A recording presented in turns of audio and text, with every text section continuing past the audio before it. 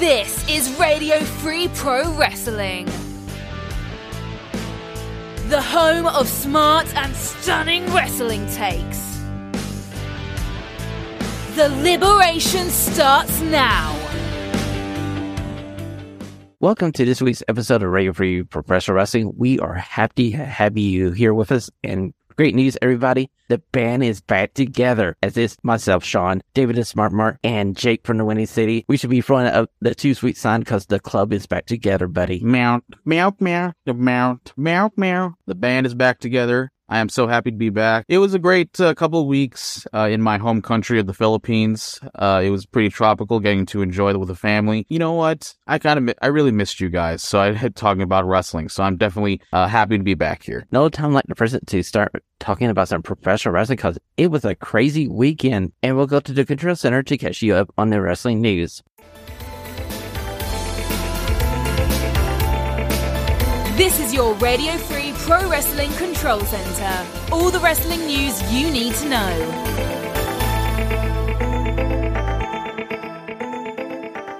David, Jake, my first story to you is one that's been breaking for a while now, as Ted DiBiase Jr. is the first person connected to this Mississippi welfare scam going on that is actually been charged with like 20 counts here. He's allegedly received $3.9 million to two companies that he owns for services, for like social welfare services he did not provide or were intending to provide. And if Ted DiBiase Jr. gets found guilty, he pled not guilty this past Thursday when he was in court. He can face up to like 120 years in jail. Jeez, Ted DiBiase Jr., like he is truly the $1 million man. Yeah, I mean, it says according to Yahoo that he could face up to 120 years in prison and misappropriating millions of dollars in federal safety net funds intended for needy families and low-income individuals. It's pretty sleazy and kind of fits the name of the $1 million man right there, unfortunately, in such a bad way. But the price may have been too much over here. Well, clearly, everybody has a price. Money. Bit of a shock to him. I mean, he's got cool. Well, I check. I think, from what reading over here, you guys might tell me something different over there in North America, but he's got a flathead screwdriver and he's screwing himself into a hole because he's going to prison and he's a good-looking man to go to prison. He's not going to want to drop the show. Damn. One of the sad things is the whole family could possibly be heading to prison because his brother Brett is on the hook for like $700,000 and his father Ted Sr. is also here, and he was asked to pay back like $225,000 in this scam that has like members in the Mississippi government involved with it too. And also NFL Hall of Fame quarterback for the Green Bay Packers, Brett Favre, is also tied to this same scam system here, and he may be facing some legal issues as well if you've been reading the news lately. Yeah, I saw that name as well. You know what they say, the best characters are extensions of oneself. And this may be like the purest example right here. They definitely like screwed themselves over in this. Well, if they're guilty, everybody provide you not that do not collect $200. I must admit, I haven't seen about Brent. Oh, that's quite funny. Wow, he's obviously dragged some people in as well as Ted Senior doesn't go, because he's a man of religion now, and I believe that. So he's not to go. Father Ted. Father Ted, that's one for the UK listeners. Well, guys, it's just sad because this is the state of Mississippi, and me and Jake both know that this is probably the poorest state in the country, and this money could have gone a long way to helping a lot of people down there. Yeah. It's really important to just help out the ones that are in need, and I mean, this story has turned out to be true, and they are found liable for it. That backs the legacy of the DiBiase family, so which is kind of unfortunate. We'll keep you guys up to date on this story as we follow along here for the course of 2023. Let's move over to stuff that actually happened in the ring this past weekend, as over in London, 1PW crowned their first world champion. And David, I think this is a good choice for you because I think you'll be happy. Will Ospreay is the first world champion for 1PW the second time going around. Yeah, you look at the second, the Resurrected World. I think Stephen Gauntlet's doing it right this time. Less influence, more British players. He's making sure he's selling out his crowd. He's making money, so he's not robbing Peter to pay Paul on. And he's got to deal with fight. I'm looking forward to when the show levels. Ospreay became For those that don't know, there was 4 quarterfinals. The 4 winners leading to a 4-way. Looking at the card and looking at the results, they kept them short. All the quarterfinals were around 12 minutes, including apparently quite a spectacular Mark Haskins Ulf Herman one that ended up with Vicky Haskins putting a fire extinguisher in Old Fake, the old former ECW world champion, but 1PW staple. And then you got to the 4 finalists, which were Haskins, Cara Noir, Ospreay, and forgive me, I can't remember the 4th, but Ospreay triumph. There was a bit of a bad moment in that it was a genuine fight in the front row involving families as the match came to an end. Nothing to do with the match. There's 2 families that have allegedly fallen out, and there was a few fists started flying, but Ospreay sorted it out, and it took a little bit of time off his triumphant moment, but he handled it with grace and humour, and the more important thing, he fist bumped the child that a dad had been trying to get his very young child out of the way if you've seen some of the YouTube footage. Apparently, by all accounts, a really good card. Quite surprising in choice of tag team and ladies champions, but I won't spoil that. But by all accounts, great card. And they are now for the next show at the Engine Shed in Lincoln, where they go in, and that is a great little venue, I can assure you, because I've been there for a lot of rock gigs. They've announced Matt Cardona versus Will Ospreay for the 1PW Championship. Don't expect Will to drop it, but it's a great card to sell out against, sell the Engine Shed out again. David, I feel like that's a great kit for 1PW for their next show coming up, because I feel like that would be one hell of a match, and it's a coup to get Matt Cardona, because right now everybody's speculating where he's going to go, because we know Chelsea Green's in the WWE, but David, there's more British wrestling news, because there's another event that happened over the weekend. It's Chapter 151 of Progress Wrestling, the final act between Cara Noir and the Lord Spike Turbay. This match went 30 minutes and 2 seconds, and somewhere in the middle of this match, Cara got injured, and unfortunately for all you non-Spike Turbay fans, he's still your Progress World Champion. Well, I'm glad they've actually kept it on, but I think it was a mid-ring call, because from what we've gleaned from Spike coming out as actually Simon, his real name, and saying that Cara, Tom Dawkins, injured himself quite badly halfway through the match. Cage match, first ever Progress cage match, which I find quite strange considering it was Chapter 151 and the bigger venues that they've also played in London, which actually included Wembley Arena, and this is the first cage match. Apparently, it took a little bit of the edge off it, but Cara powered through and did 30 minutes. It's now broken. So that also... We talked about 1PW previously. That also doesn't bode well, because he was being given the push in 1PW as the Black Swan, as the old Cara Noir, the character that has been beloved in Progress Wrestling, no two ways about it. Hugely talented. Wines not been picked up. He'd be a brilliant fit for AEW with Cara. Absolutely brilliant fit. Could you imagine him in the House of Black, for example, if you've seen the Black Swan character? Throwing it out there. But anyway, yeah, Spike's had to retain. I don't think it'll be on below. I think down below the title, probably next chapter or two.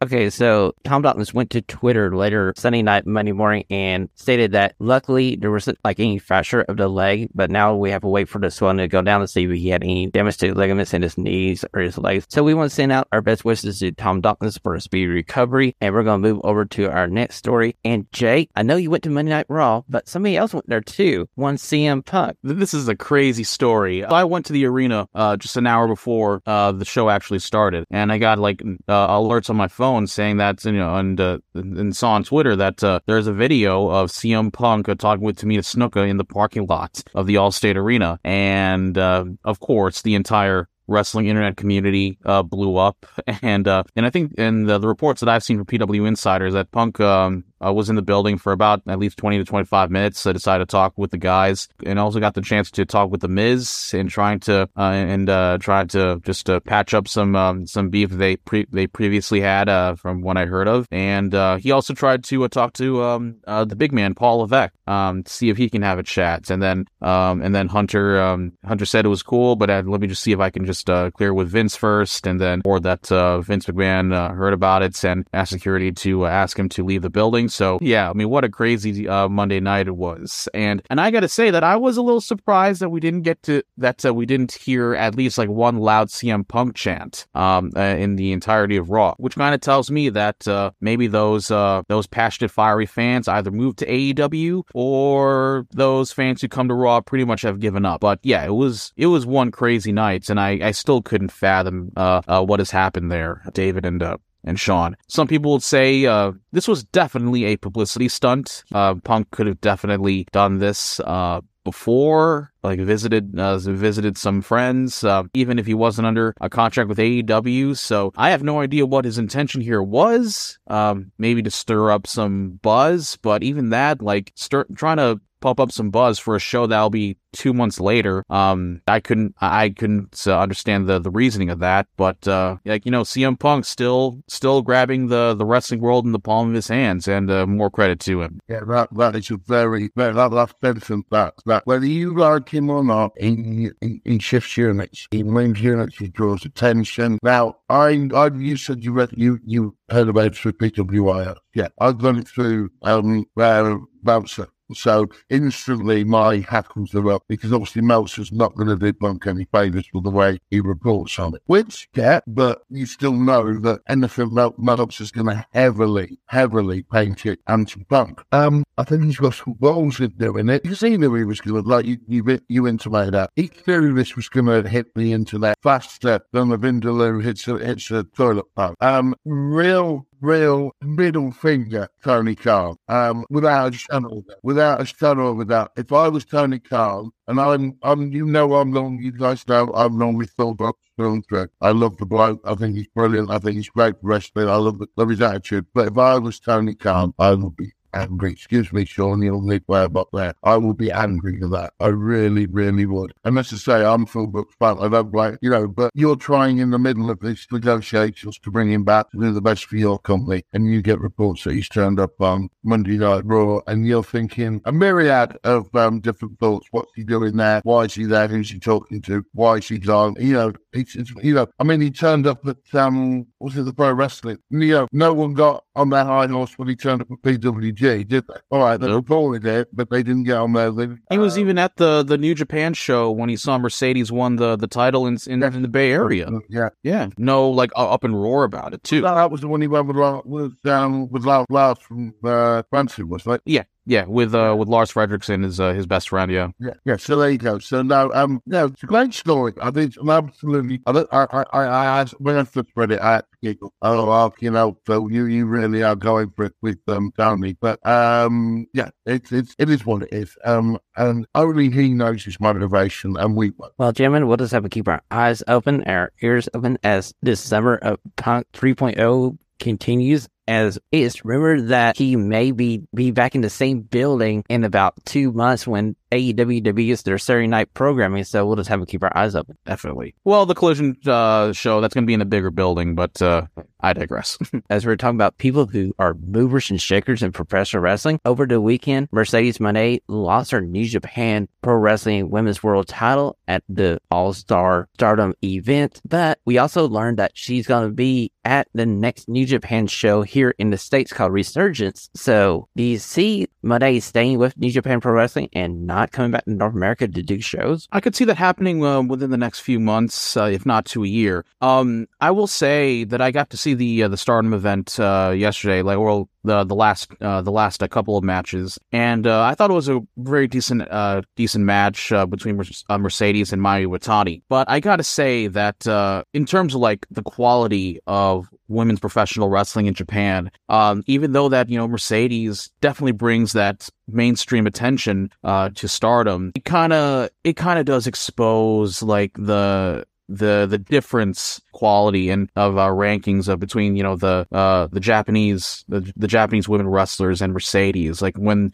there's the Joshis, like they are so good, and it seems like Mercedes is trying to keep up well with that style of wrestling. So but it was still a decent night of Stardom, and hey, definitely got some buzz within the wrestling world, so got to give some credit to that. But yeah, I could see Mercedes stick around throughout the year. I'm actually curious that if she does decide to come back to North America, maybe do a couple of stints with AEW in terms of their relationship with New Japan. Will she come to Forbidden Door? Does she have any interest on that? So she is definitely like what an independent contractor should do, is like trying to weigh in her options and trying to see what leverage she has. I think she's showing for Forbidden Door. I think she's an absolute showing for Forbidden Door, but I only think it will be short term. Everything she seems doing at the moment seems to be short term.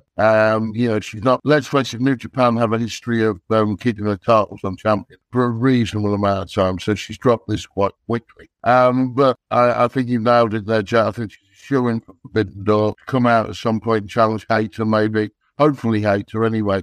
But I don't think a long stint with AEW's women's division would do her any good, because she's not doing anyone any good at the moment because it's dog shit, with the exception of Hater and Britt. Even what they're doing with the Stall Soho, Soraya faction, the out jobbers or whatever. It's just, I can see her trying. I can see why it's just not working. But anyway, I'm back to the point. Yeah, I can see her showing up at Forbidden Door. I think a little bit of chop and change is the way she should go from now on. Yeah, a couple of pointers on the Stardom event. I do give them some credits, and they definitely improved on some of their presentation, and the commentary team being involved with Chris Charlton as well. Obviously, they do. Yeah, he's obviously great. Obviously they still have a lot of work to do. I think doing a pay-per-view and then putting it on Stardom World a couple of days later, I don't think that's the best option to try to grow your audience. If you're trying to grow your audience, you're trying to expand to the North American audience. I understand New Japan doing that. If you're going to try to grow an audience as far as Stardom goes, just keep it at Stardom World and have it in one place. That's one critique that I would have. But yeah, so still a lot of improvements and still a lot of work to be done as far as their presentation goes. But obviously the quality of matches, it's incredible. So I see some big things for Stardom throughout the year. Exactly, Jake. I do believe that they're on the course to grow even bigger in 2023. Now, one final story we got to talk about. I saw on Twitter over the weekend that James Drake and Liverpool's number one, Zach Gibson, has gone to Twitter and announced that they asked for their WWE release and it was denied. So they are going to be out of contract mid-October 2023. So, David, how do you feel about the two gentlemen that were formerly known as Grizzly Young Veterans becoming free agents?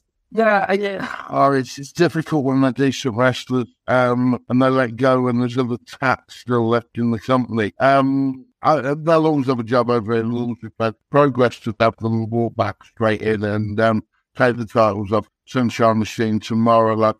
So they've always got that. They've got plenty of connections up north. Obviously, having the NXT exposure gives them a little bit more of a wider audience. Would they go to AEW? I think, unfortunately, if they went to AEW as good as they are, they'd get lost in the mix. Now, I tell you a little bit of fantasy booking. Maybe they got, if the Blackpool Combat Club got rid of Wheeler Useless and brought the Grizzly Young Veteran as part of the Blackpool Combat Club, particularly with obviously Gibson being the Liverpudlian, which isn't far. You could tenuously, play on that. I'd like that, but I don't think that. I think they're going back to mixed wrestling. I really, really do, unfortunately. And it's a shame because they're bloody good, the pair of them. Yeah, I think you're right, David. I feel like this is more about them wanting to be out and about wrestling and not a money issue. I feel like their role inside of the Schism has not fulfilled them, and they are such great talents. It's just disappointing to see they didn't try to put the titles on them before they left, because they put the titles on Pretty Deadly, and they're easily the same level as Pretty Deadly talent-wise. How long? Let's get one thing that they haven't got in their favour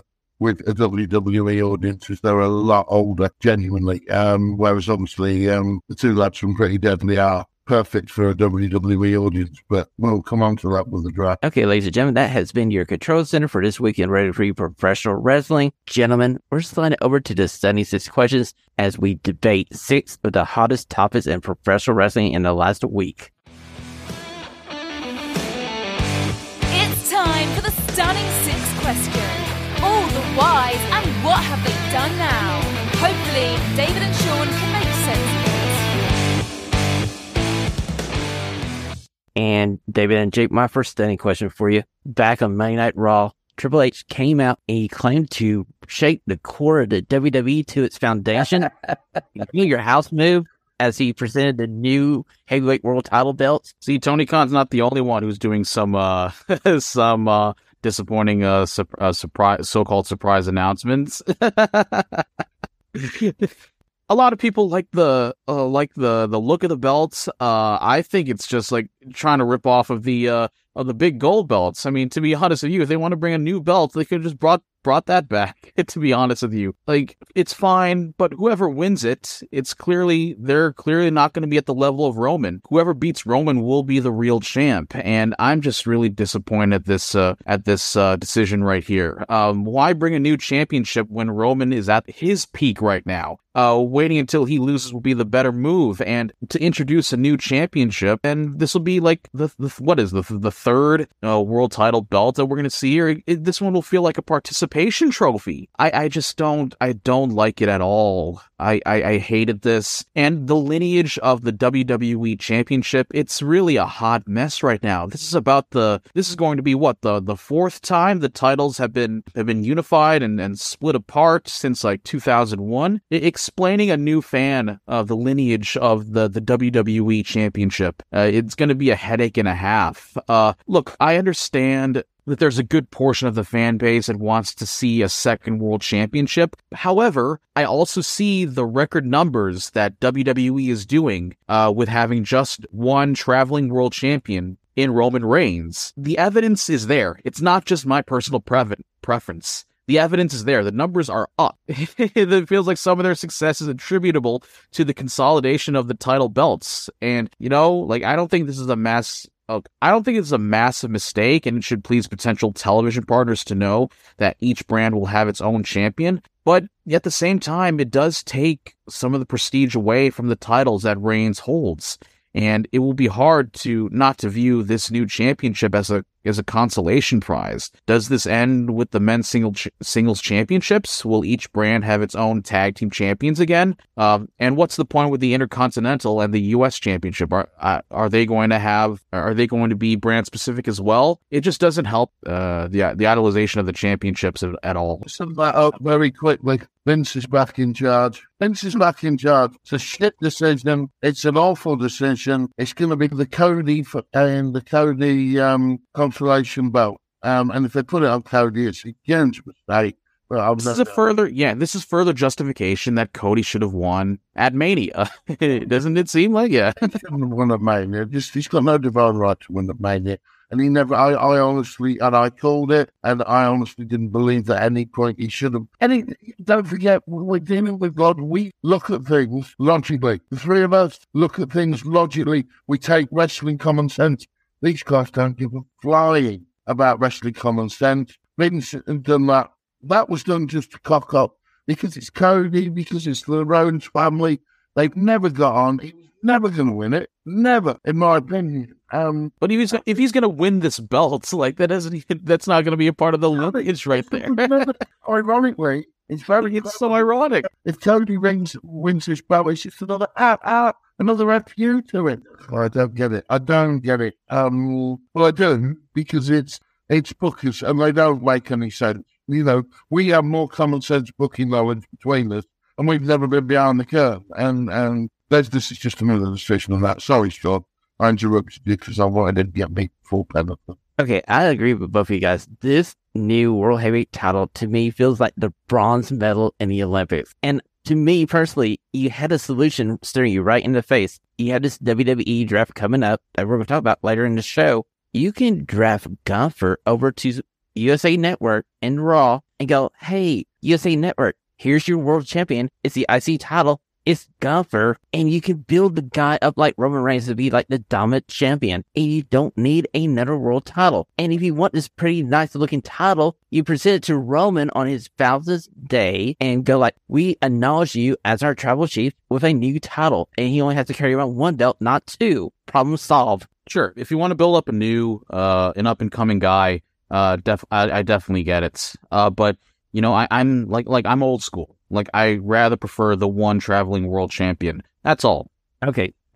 Then question number 2, gentlemen. was last week's opening to AEW Dynamite show, where we saw 3 of the 4 pillars in the ring cutting each other down in a promo. Was this a little bit too inside baseball? I don't know if it was a little too insider baseball, but I thought this segment really sucked. And it is really disappointing because this entire opening segment was just an insult fest that made Jack Perry and Darby Allin look so bad and probably made a lot of fans feel that they need to choose between the two. I'm fine with the idea of going with a singles title match rather than a 4-way of the pay-per-view, but the idea of a 3-man tournament was just plain weird. And look, and this is another example. This segment right here is another example of how MJF is just clearly miles ahead with the other 3 guys in terms of, talking on the mic, being confident on the mic. And the thing about this whole thing, this overused term of the 4 pillars. The thing about the 4 pillars in All Japan, Misawa, Kawada, Kobashi,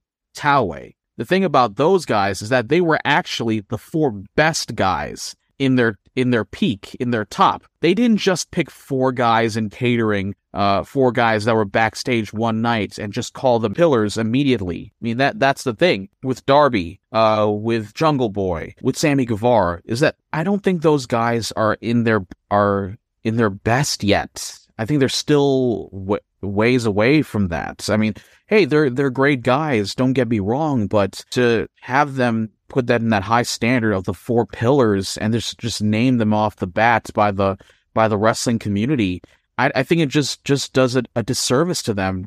So yeah, I mean, this is just a polarizing segment, and I didn't really enjoy this at all. I agree with pretty much all you've said there, Jake. Certainly, currently being a fan of Japanese wrestling, he's picked up on the All Japan. You just nailed it.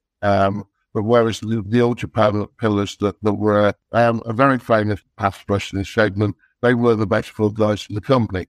He's picked 4 guys that have been in the company since day one. And unfortunately, MJF is what, the world champion is one of them. So he's picked 3 others that he's still getting TV time. So you could have dragged out Jimmy Havoc.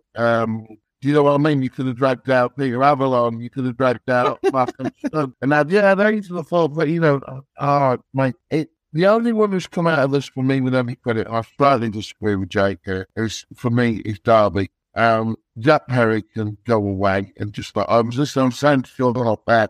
I listened to Cornette earlier, and I know Cornette is polarized. When he talks booking segment, it's compulsive listening. And he was saying that, and he wasn't, you go at any of the 4 guys, he wasn't crucifying them, but he was just saying, Jack Perry is just bland.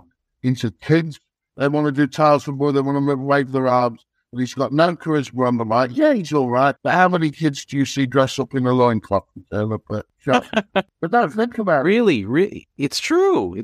Darby Allin, at least the kids put the face paint on. That's a good point. Darby Allin. They do relate to Darby Allin. Sammy Guevara has more turns than a 3-wheel bicycle because he'll be in mid-promo and he'll go from face to heel, which does him a disservice because he's probably the best actual wrestler out of all of them. But he just wants to, for some reason, it's the AEW thing, he's another one who wants to kill himself live on TV. They're going to get it right because it will be Darby versus MJF, the pay-per-view, without a doubt. And that is the right call. Darby has got stronger on the mic for me. And I think he was getting better and better. And at least when he does his dives, he actually just throws his whole body at it. He doesn't look false because it's that man. You actually think, Christ, he could have hurt him there. Yeah. The style of MJF versus Darby does one in me. That's true. But I agree with you. Out of the 3, Darby is the most improved out of the 3, definitely. So, but anyway, we'll see where it goes. But yeah, it sucked. To be honest, Jake, as Jake said right early on, it sucked and it didn't get better. Guys, as I was watching this and I was leaving this segment, I didn't know who to cheer for if I was just a casual wrestling fan watching this. I was like going, okay, Jungle Boy, I feel like I should be cheering him, but then he starts laying into the fact, oh, hey, Darby Allin, you're only here because you can cut a skateboarder. I'm like, that's not a face move. And I was just thinking about, as you guys were talking,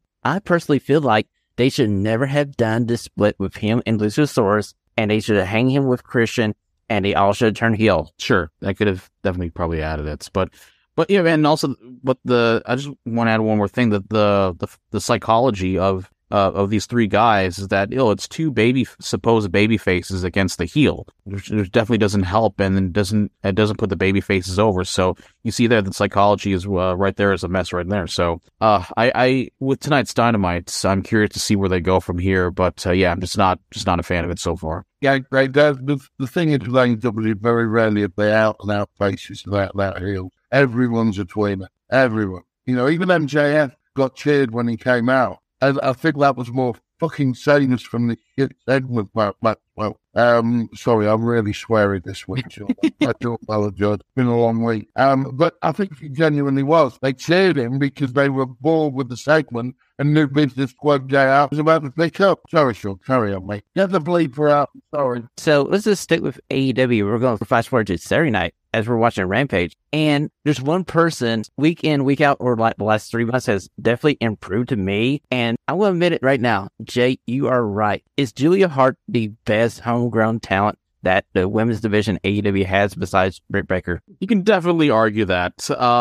But look, I mean this sincerely. I'm not just being like a fanboy right here, but I definitely think that she is genuinely becoming one of the most improved women on the roster, and I could definitely see if she continues to go this route, move on from the Varsity Blondes, which is so bland. I thought she definitely improved, and definitely stuck out to me, this past weekend on Rampage. I really hope that she continues to catch the attention of the AEW fan base, because hey, she is a star in the making, in my opinion. Jake, she has her look down, she has the entrance down. And, I mean, she's getting better with Tommy Ann and having Brody King there in that group, helping her with her match psychology. And you can see the improvement in the ring. And, okay, the reason I made this question was because the person that came down to attack Julia Hart on Rampage was somebody that, David, that I care about a lot. It was Anna Jay. And the fact that here's Julia Hart and Anna Jay, they kind of came into the company at the same time. And I feel like Julia Hart has passed Anna Jay. Agree with all you said, boys. And if it means you stop stalking Jenny and move on to someone else, then everyone's happy. Oh my gosh, David! All the fire signalers here. As soon as Julia Hart puts the wrestling side of her game together, and as far as her performance in the ring, she's going to be. I totally think that she's going to be a valuable asset to the women's roster, because she has the look and the character side down already. She definitely needs some more psychology to her match frame. Yeah, I agree with that. The character's definitely there. It's definitely improved from leaving the Varsity Blondes. And it's true. She's improved. The character's interesting, so when the character's interesting, you can almost forgive little mistakes in the ring because you're invested in the character already. Which is where I think it's been more, probably you two are talking about it being more noticed. But yeah, I would agree with a pair of you. She's come on in leaps and bounds, and let's hope she can make that improvement. By Christ, does that women's division need it? Okay, gentlemen, we're moving over to our fourth stunning question of the week. How do you think Pretty Deadly is going to do on the main roster, as it's rumored that they are one of the teams on the move this weekend as we get ready for the WWE Draft? And if you watched last night's episode of NXT, they were sleeping with the fishes at the end of the show, so they kind of got written off of NXT. So I got a feeling they're coming to Raw or SmackDown. What a great way to kill them off in NXT, huh? Jeez, I'm really curious with this new administration, and now we have Vince back in the fold. I am a little bit concerned though. They sent them to the water like Rock did to Austin back in the day. So it's been a while since we've seen a good murder on WWE TV. If you would ask me, they would be a better fit on Raw, since Pretty Deadly are more of the entertainment side of things and the more storyline driven type of tag teams. So I could see that happening. But again, with this new administration, it depends to see if they do get behind them or not. I love them. I hope they do well. Simple as that. Well, I'm hoping that they get a chance to face the New Day when they're all healthy and they're back together, because I feel like the New Day versus Pretty Deadly would be a highly entertaining feud. But I like you, Jake. I'm kind of concerned with this new administration, because if this was Triple H by himself, I'd be like, okay, cool. It's fine. He sees the talent inside of Pretty Deadly. He's going to use them properly. It'll be okay. But now I just don't know. Yeah, do that. Okay, gentlemen, we are moving over to our fifth stunning question. And David, with this injury to Cara Noir, how does this mess up progress? Because I'm trying to think who can face Spectre Bay for the title until we get Cara back from injury. Two obvious ones, Ricky Knight Jr., Dan Maloney. Ricky Knight Jr. is currently the Atlas champion. Dan Maloney has been earning around the title picture for a while. Then the only other thing is I think they bring someone back, but who I really don't know. I would like to see Damo be given the title. He never had a long title run in the first place. And obviously he's a big name. He's now got the experience. He's now got the name threat of the WWE. But they're the only one. I do think that Spike's going to drop this quickly. I get a feeling that Spike's going to keep this title over the summer, and we're going to see how fast Cara can get back in the ring. I do think Big Demo is a good possibility if you want to have somebody to fill that role as Cara as the babyface trying to get the title from Spike. But I can see Spike just basically probably keep away with him over the summer until we get Cara back and we get back to this feud again. The reason I say Damo as well, if you... I know we haven't seen it yet because it's not dropped, but they've teased on 151, they teased a Bullet Damo feud, obviously prior to the injury. So it will make sense that they could now combine that and bring that in, so to speak, and just work it for a couple of shows. Exactly, David. We're moving over to our sixth and final stunning question of the week. And gentlemen, this past Monday Night Raw, we saw Bad Bunny for one segment, the very last segment of the show. Gentlemen, are you ready for Bad Bunny versus Damian Priest in a singles match, and we're not getting a six-man with the LWO and Bad Bunny? To be honest with you, I'm really excited for this whole thing. Hey, Bad Bunny has. Hey, look, I'm probably drinking right now, but hey, Bad Bunny is. Trump's back from the Philippines. God wants stomach back. I had a ton of vodka there, so that could play a factor on that. So, but hey, I might be the only one that said that. Hey, I'm enjoying Bad Bunny's run here, and to be honest with you, he has so much talent and charisma, and I definitely do want to continue to see this. Hey, with the LWO, like, hey, they're making some good merch with the new logo. So, hey, that is true. Don't deny that. However, I would rather stick pins in my scrotum for about 6 hours. That's what I put set on the map. Well, I was thinking once you saw the fact that Zelina Vega is going to face Ripley for the title, I kind of got a feeling that they weren't going to do another multi-man match because you already have a 6-man with Usos versus Sami Zayn, Kevin Owens, and Matt Riddle. So I was thinking they're probably not going to have 2 6-man tag matches on that card. But like you said, Jake, Bad Bunny's highly entertaining, and the one person he's trained with for his time in WWE is actually Damian Priest. So this should be, on paper, a good match.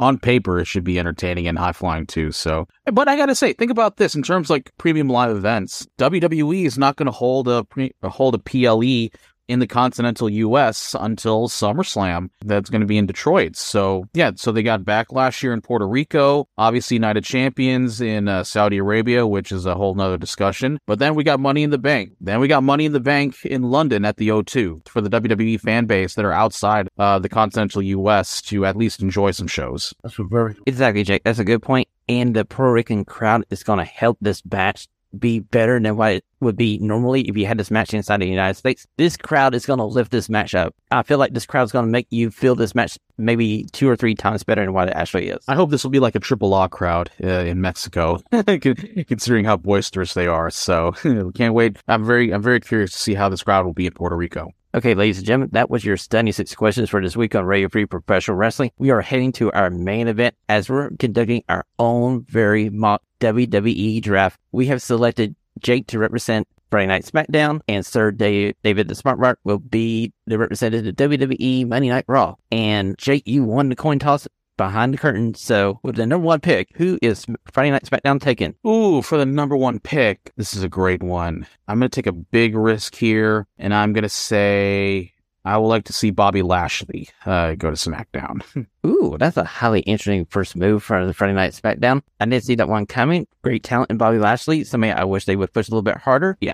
Okay, David, with the number 2 draft pick, who does Monday Night Raw counter with? I'm going to take Pretty Deadly out of NXT. I think they're very entertaining. I think they'll do well. As long as they're not giving 2 shits a gimmick, I think they can wrestle. They've got charisma, and I'd like to see them. I think they will make that tag team division which is lacking on Raw. Okay, Pretty Deadly is a interesting choice from Monday Night Raw. They are a former NXT UK Tag Team Champions. They are a former NXT Tag Team Champions. And last time we saw them, they were sleeping with the Fishers. Jake, with the third draft pick, who does Friday Night Smackdown take? Well, ironically enough, my next pick will be from NXT.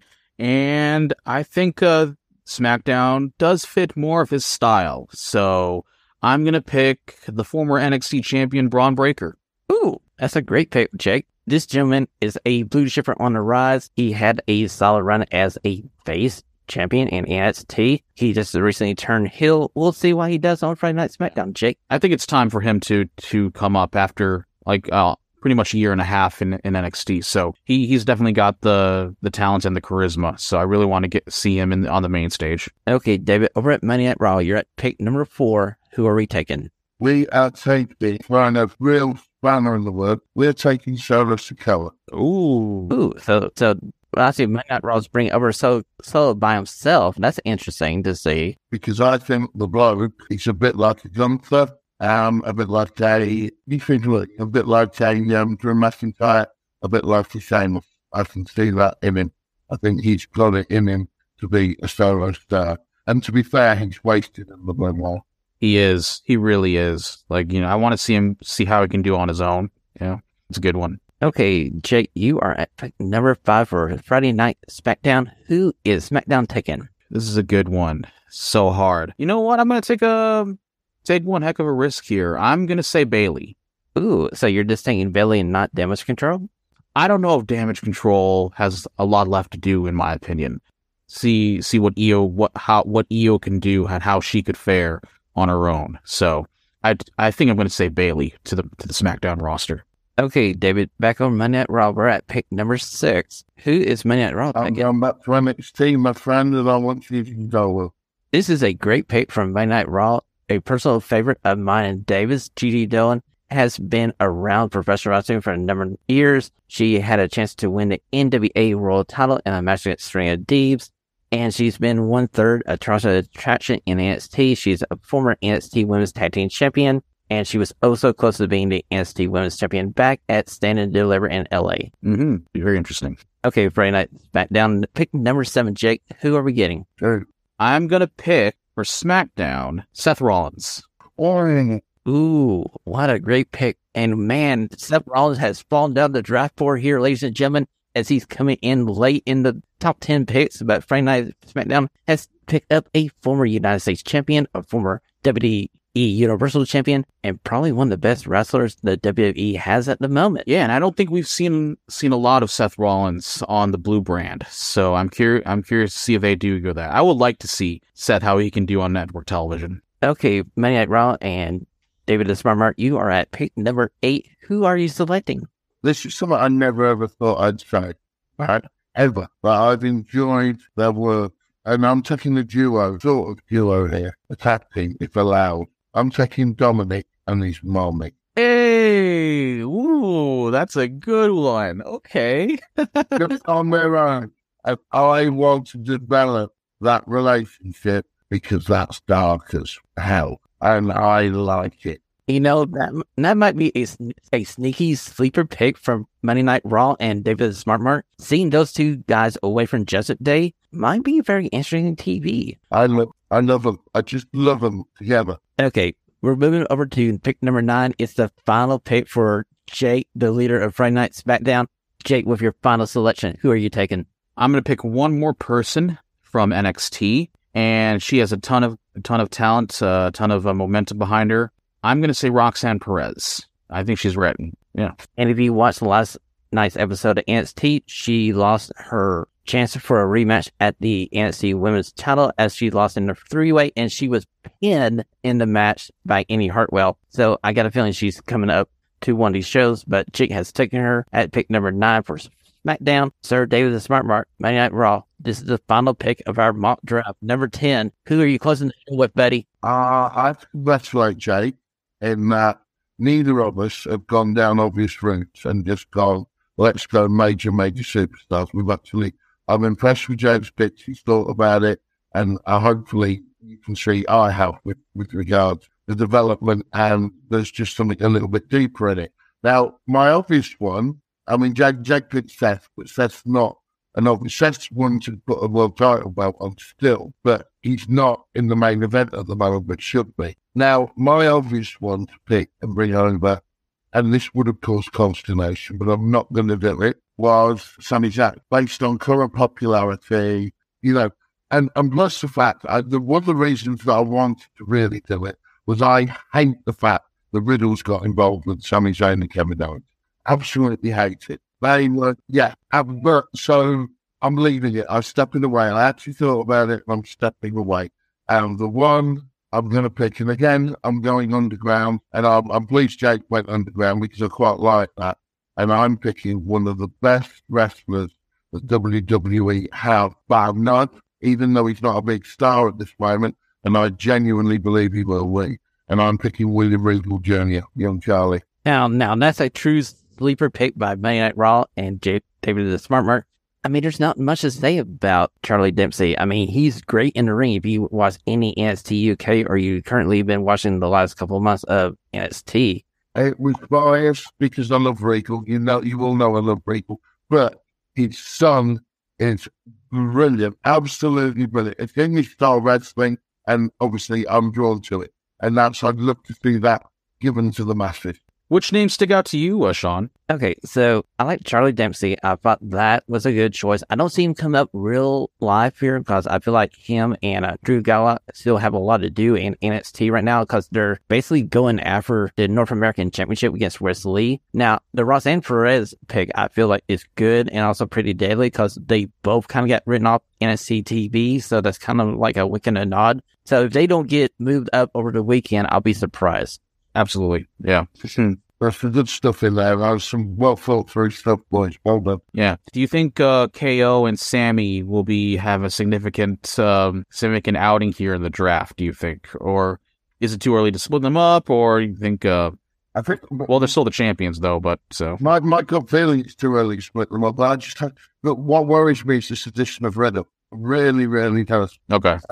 Also, what came into my account as well, depending on how this worked out, was when his AJ Styles was due back. Well. Yeah, AJ Styles. I'm very curious where he's going to end up. So lately, he's been on Raw. Yeah, exactly. Last time we've seen him is on Raw. Will he end? Will he come back to Raw?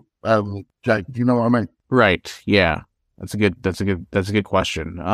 There could be a possibility that he can come back to SmackDown, but he's gone back and forth like a lot the last time. So I do think he's gonna stay in Raw as of right now. So, and I certainly think when he does come back, he needs a mini push as well. Mm-hmm. Yeah. True. Okay, ladies and gentlemen, that has been your mock WWE Draft 1.0 here on Radio Free Professional Wrestling. But gentlemen, before we go, we got to take a moment. We need to thank Joe Adonato and Dan the Mouth Urbancy as they are doing their final episode of AEW podcast this Wednesday evening. It should be out Thursday morning on the Sunday Night Main Event Network. Gentlemen, it's kind of a sad ending to this era of good podcasting by those two fine gentlemen. So, yeah, it's so bittersweet. Obviously, you can't go wrong with Dan the Mouth Lavransky. He has been around the wrestling talk scene, especially before podcasts were even invented, for the latest part of 25 plus years, and such an intellectual knowledge and mindset on the history of pro wrestling. I've always enjoyed speaking to him and getting to meet him on a personal basis and getting to speak with him. It's always a pleasure. Like, he is truly one of the kindest human beings you will ever meet, ladies and gentlemen. So yeah, I mean, it's a bittersweet time, but I wish Dan the Mouth Lavransky and obviously Joe as well all the best. They have been two constant entertaining voices in the pro wrestling podcast scene, obviously, and with and obviously Mouth, like, one of the first voices I ever heard on live audio wrestling. So it's been a hell of a time, and one fun time as well. So all the best to Brother Mouth right there. Yeah, I mean, all I can ever say is the pure fluke of when I was in Afghanistan and subscribed to live audio wrestling, and I could only ever get, whenever I got back to somewhere where there was Wi-Fi, I'd have every episode download. So I'd end up going from a famine to a feast. And I always ever remember things, and I've told them this myself, that when I heard his voice and first heard his interaction with Jason and John Pollock, I hated it. I actually thought he was being... I absolutely thought he was being a deliberate arsehole heel. And then I suddenly figured out it was just the dynamic between them all. And I started to listen deeper, to quote the best thing that I look with bigger eyes. Because bearing in mind, I'm in the middle of a war zone listening to this podcast and angry young well, thinking, what the hell's this Arthur? He doesn't know what he's on about. And yet then I realised that he was the wrestling badger of the group. And then to discover his love of vinyl and his love of music. Oh, yes. His love of obscure music. I absolutely love to admit, and I love to tell the story, that I was with my sense of first impressions can be completely on its head. Dang, that kind of shocked me a little bit because you and Mouth, David, kind of fit each other's characters very well. No, absolutely. As we both discovered when we've talked, absolutely. No, please, this was just a snap judgment. I was in the war zone getting shot at every day. All I wanted to listen, this is a true story. All I wanted to listen to was a wrestling update of what I was missing while because I'm not there. And I was like, just shut the F up, for Christ's sake. Let Anthony talk. And then obviously as I got to know and got back and got to listen, I still listen to the show, subscribed it all, and realised that Dan was just exactly as you described him. And I often giggle to myself at how stupid I was. Absolutely. Hey, this is not the end for Mouth. He's still going to do his music show. As you mentioned, his love of music, David. Yeah, he's his music show, Dr. Mouth's Rock and Roll Lunch Party on CIUT-FM every Tuesday afternoon, lunchtime. So yeah, you're still going to hear Mouth every now and then. He also mentioned himself that he might pop up every now and then too. So, but yeah. All the best to Brother Mouth, and we're going to miss you, lad. Yeah, screw you, Winona. I feel like there's only one way to wrap up this show in honor of those fine gentlemen. Ladies and gentlemen, it's been an entertaining day here on Radio Free Professional Wrestling. Until we see you next week, stay stunning. Top guys, out. This is Sergeant Arms of Christina on behalf of the guys. Thanks for listening to today's show. Please head over to Apple Podcasts and leave a 5-star rating and a review. Until next time, the liberation continues.